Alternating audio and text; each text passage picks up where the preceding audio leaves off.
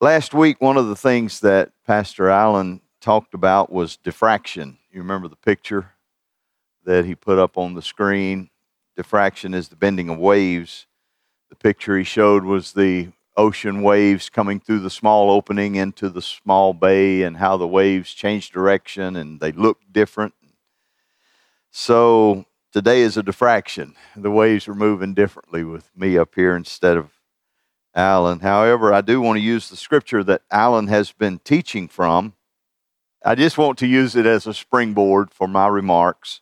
In no way do I intend to detract or take anything away from Alan. His teaching I've been enjoying, and it's obvious that the man studies deeply, isn't it? You can tell by the things that come from his mouth. And I appreciate that. But I'd like to share some reflections on the first part of Colossians 3:16. Let the word of Christ dwell in you richly. We've heard that a few times the last few weeks. The very first word, let. Let the word of Christ dwell in you richly. This speaks to intentionality. It's an intentional thing. You have to allow it. Letting the word of Christ dwell in you does not come naturally. It's not a natural thing that you're born with. My basic nature does not default to the teachings of Christ as my standard go-to. For instance, Jesus said in Matthew 5:11 and 12, when men shall revile you, persecute you, and say all manner of evil against you for my sake, rejoice and be exceeding glad. Really?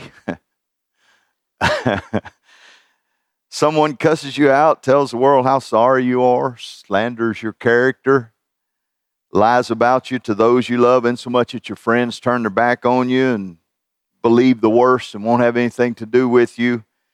And all you're guilty of is doing your best, trying to get along in this world and portray a Christian attitude and rejoice.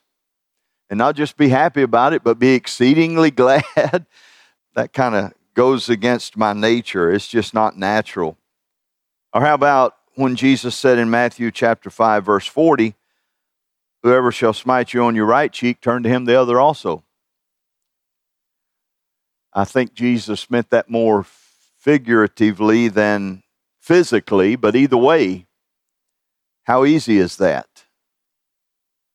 To turn the other cheek. When someone wounds you deeply by the things they say or do against you, my first and natural reaction is to retaliate, strike back. The way I was raised, I was thinking about my father earlier today. It's Father's Day. He's been gone for 10 years now. And he was an old-time preacher. But he always told me when I was in school, he's like, I don't want you to fight. He said, if it looks like you're going to get in a fight, you get the first hit, because that's half the battle. So that's kind of the way I was raised. Of course, I only got in one fight during school, but I did that. I got the first hit in. And I guess I won the fight. I don't know. But anyway, against my best friend of all things. Can you believe that? George Ridge. But anyway, when someone hurts you, they smite you on the right cheek, you want to retaliate, strike back. And even in the life of Jesus, we see a seeming contradiction to this. You remember the story about Jesus cleansing the temple? There's more than one account in the Gospels, but in John's account, which is my favorite of this story, the Bible says that after Jesus went into the temple and he saw the deplorable state of things, that he went out and he made a whip of small cords. He made the whip himself of small cords, and then he went back into the temple. He drove out all of the dishonest merchants that were exploiting the worshipers and making a mockery of their worship and dishonest sales. He turned over their tables. He even took their money boxes and just poured them out on the floor. That doesn't sound like gentle, meek Jesus, does it? What blows my mind even more is it was premeditated.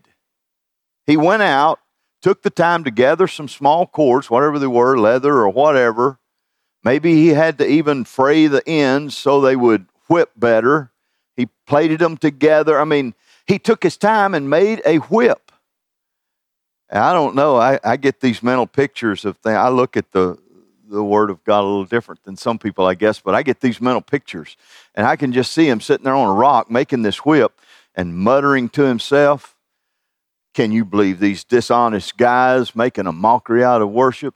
They'll wish they'd never seen a dove when I get through with them. I mean, he just, these thoughts are just mulling over in his mind. Can't you picture that? I mean, that's what I'd be doing while I'm making this whip, I'm picturing what I'm going to do when I go back in that temple. Well, he took his time. He made the whip. I can see his frustration, even his anger, if I can say that. I believe he was a real man, so I think he felt those things. But he went back in there and he drove them out. Or how about the story of Jesus calling the little child up to himself, sat him on his lap, and you can almost see the flash in his eyes as he looked out at the crowd, and he said, if anybody hurts one of these little ones, it'd be better for you if somebody tied a stone around your neck and threw you in the sea. That doesn't sound like gentle, meek Jesus, does it? But yet, on the flip side of that coin, then when Jesus was standing trial, they slapped him, they hit him in the head with sticks, they spit on him, the height of humiliation, they spit in his face, and the Bible says he never said a word. He never retaliated one bit. He didn't taunt them. It wasn't like, come on, is that the best you got? Can't you do better than that?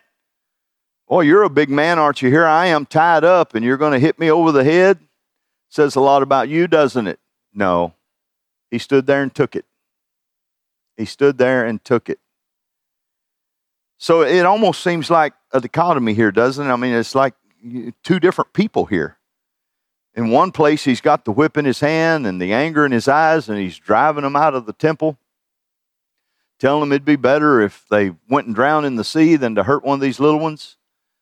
In my opinion, how we can reconcile these two pictures of Jesus is that when it was other worshipers being taken advantage of, when it was his children who were doing their best to make a sacrifice and do something for God, when it was the little child that was basically defenseless against an older adult who would take advantage of him, when it was the Father's house that was being degraded, Jesus came out fighting fiercely, forcefully, with a whip in his hand, with the glint of anger in his eyes.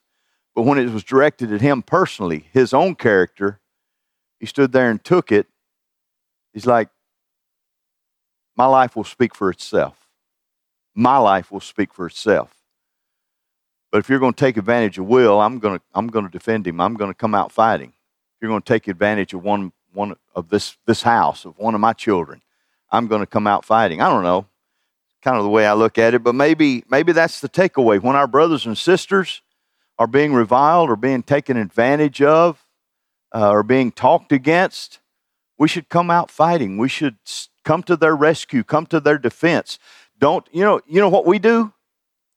When somebody tells you that juicy bit of gossip about a friend of yours or somebody in the church or whatever, what is our first reaction? Usually it's to believe what they said, instead of defending and making the situation or this person or whatever prove that what they're saying is really true.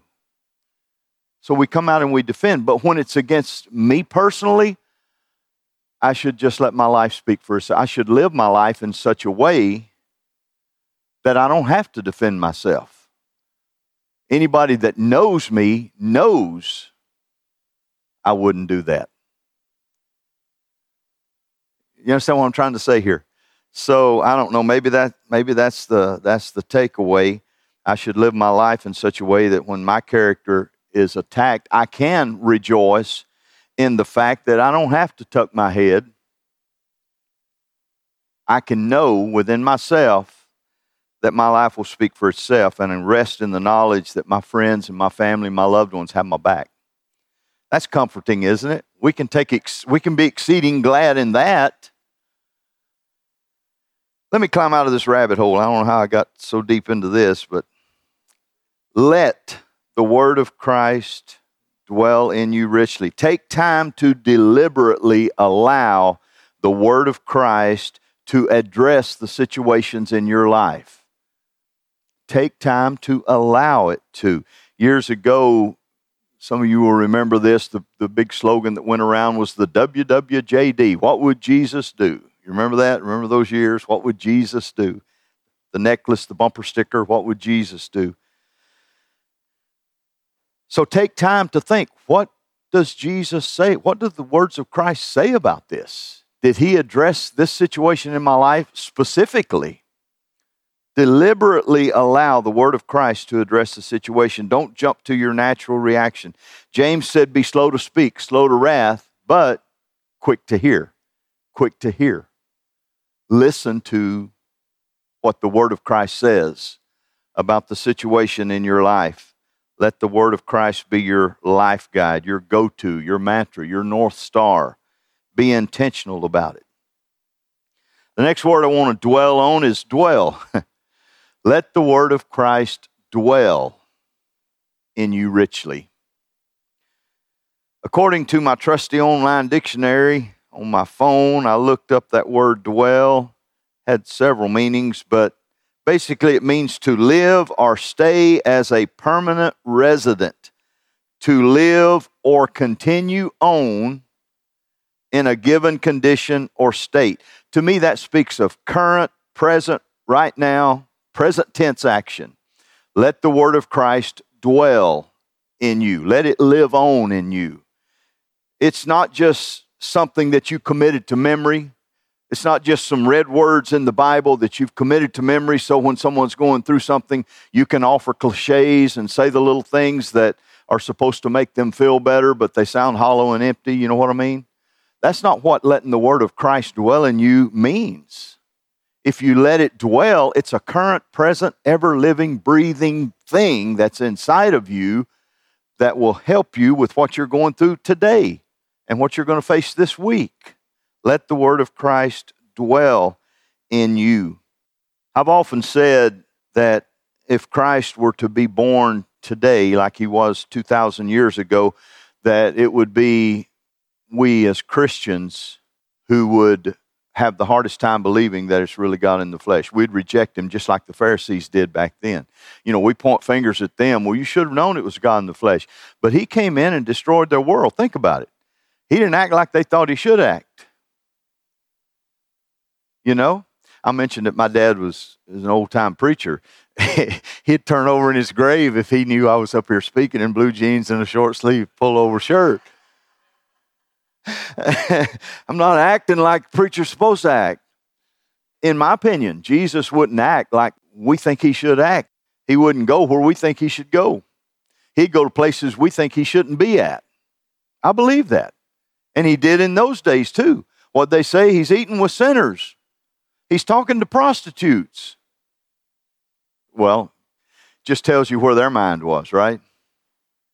I really honestly believe that if Jesus were to be born again right now, like he was then, that we would have some trouble with it because he wouldn't act like we think he should act. He'd be out there doing things and with people that we tend to say they're not the best company to keep, but that's the people that need him. Jesus said, I didn't come for those that don't need anything. I came for those that are sick. That's where I want to be. He'd be the same way if he was here today. I believe that. He would be the same way. So, you know, back in my day, what's the word? It was cool. You know, he'd be cool. He'd be hip. He'd be with it. Today it's what, dope? He'd be dope. Is that the current word, Will? I don't know. But anyway, he would be, wouldn't he? He'd be with it. He would be current. And if Jesus would be that way, and I honestly believe that he would be, if Jesus is that way, his words, even though they were spoken 2,000 years ago, are still as current and relevant today as they were then. I believe that the Word of God in its entirety, but especially the words of Christ, I believe that they are current with every generation. Every generation. That's why I've never had a problem reading other versions of the Bible. I do not get hung up on that it has to be King James, although when I'm going to quote a scripture, that's usually my default. That's what I go to. If I'm going to look a scripture up, I go to the King James version of the concordance because I remember those King James words and find it. And then I'll read it. You know what I mean? Modern, more pertinent, more up to date to me, more dope or whatever. But anyway, I believe that the word of Christ is contemporary. It's right now. It's right now. It's a current life-giving force that can address and will address, if I allow it to, it will address the current situations in my life, and it's relevant to what I'm facing right now, what I'm going to face this week. The Amplified version of Colossians 3:16 says it this way: let the word of Christ have its home within you, parenthesis, dwelling in your heart and mind, permeating every aspect of your being. Current, life-giving, breathing. It lives with you in your current situations. Let me give you a quick example of what I'm trying to say.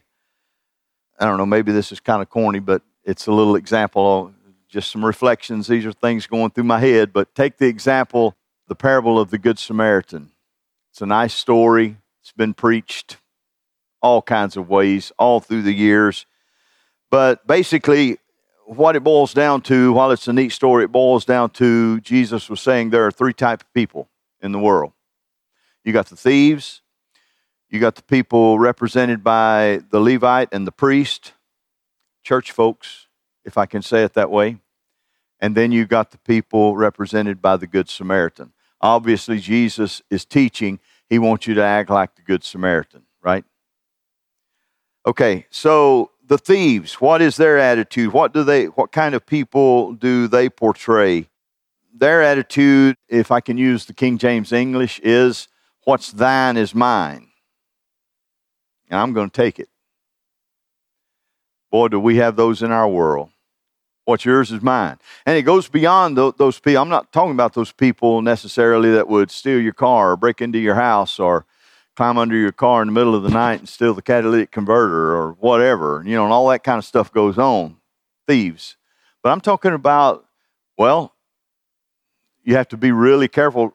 Deb and I were listening to a news clip this week about all the new artificial intelligence. They can take a 3-second clip of your voice and say anything they want to say, and it'll be you talking. And this woman on the news article, she received a phone call from an unknown number, and it was her daughter, 15-year-old daughter's voice, sobbing and crying and saying, "Mom, they took me. Please help me." And then a man got on the phone and was demanding money. And so thankfully, this woman, she got a hold of her husband, I guess said, "I'll have to call my husband," or whatever. And her husband confirmed that, no, our daughter's okay. It was a scam trying to get money out of her. I mean, they'll steal your identity. The lengths they'll go to, if they would use that much effort into making an honest living, they'd be millionaires anyway, But they steal, thieves. What's yours is mine, and I'm going to take it. They have no regard for your own personal space, what's yours. They could care less the consequence that goes into them. They steal your privacy, your serenity, your peace of mind. They're out to take what's yours and couldn't care less about the consequences to you. It's kind of a simple example, but what I do for a living, I Uber for a living. So I'm on these crazy roads in St. Louis County at least 5 days a week for 8, 10, 11 hours a day. I'm out there driving. Well, if you're on the road 5 minutes, you know what I see all day, every day. There are some crazy drivers out there. And what's their basic attitude? They're going to take whatever they can get. They bully their way into the line of traffic. They pull out from a driveway. When the light is red, they pull out from the driveway, blocking both lanes so nobody can get through until they get their spot. They're going to get in there. I hope I'm not preaching to anybody today. If you do that, let the word of Christ dwell in you, okay? Please. I'm sorry. But they're out to take what they can get and could care less. The thieves. What's yours is mine, and I'm going to take it. The second attitude is represented by the Levite and the priest. What's mine is mine, and I'm going to keep it. It's mine, and I'm not going to take yours, but you can't have mine. It's mine. We live in a selfish world. I'm not telling you anything that you don't already know. It's all about me and mine and what I say and what I can do. Even posts on Facebook to a great extent are just all about me. And if you oppose their opinion, you're in for a fight. You know, what's mine is mine, and I'm going to hang on to it. Don't correct me. It's my life. Don't interrupt me. I'll live it the way I want to. Don't try to change me. It's really selfishness on steroids in the generation we live in. It's ridiculous. It's all about me. The vast majority of the people in your particular sphere of life fall into that category. Every week, Alan leads us in the Lord's Prayer. Our Father who art in heaven, hallowed be thy name. Thy kingdom come. Thy will be done. But the vast majority of people, it's all about my name. Building my kingdom. Doing what I want to do. What's mine is mine. And then we have the attitude that Jesus wants us to have this week, today, this coming week, in 2023. It's represented by the Samaritan. What's mine is yours. I'll be happy to share it if you need it. If I see the need, I'm going to share it. I fail in this so much. That's what his words need to mean to me in 2023.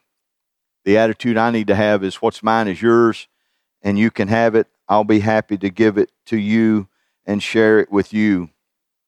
So if I really let his word dwell in me and let it permeate my life, it will cause me to act differently from others in the world, which is what being a Christian is all about, right?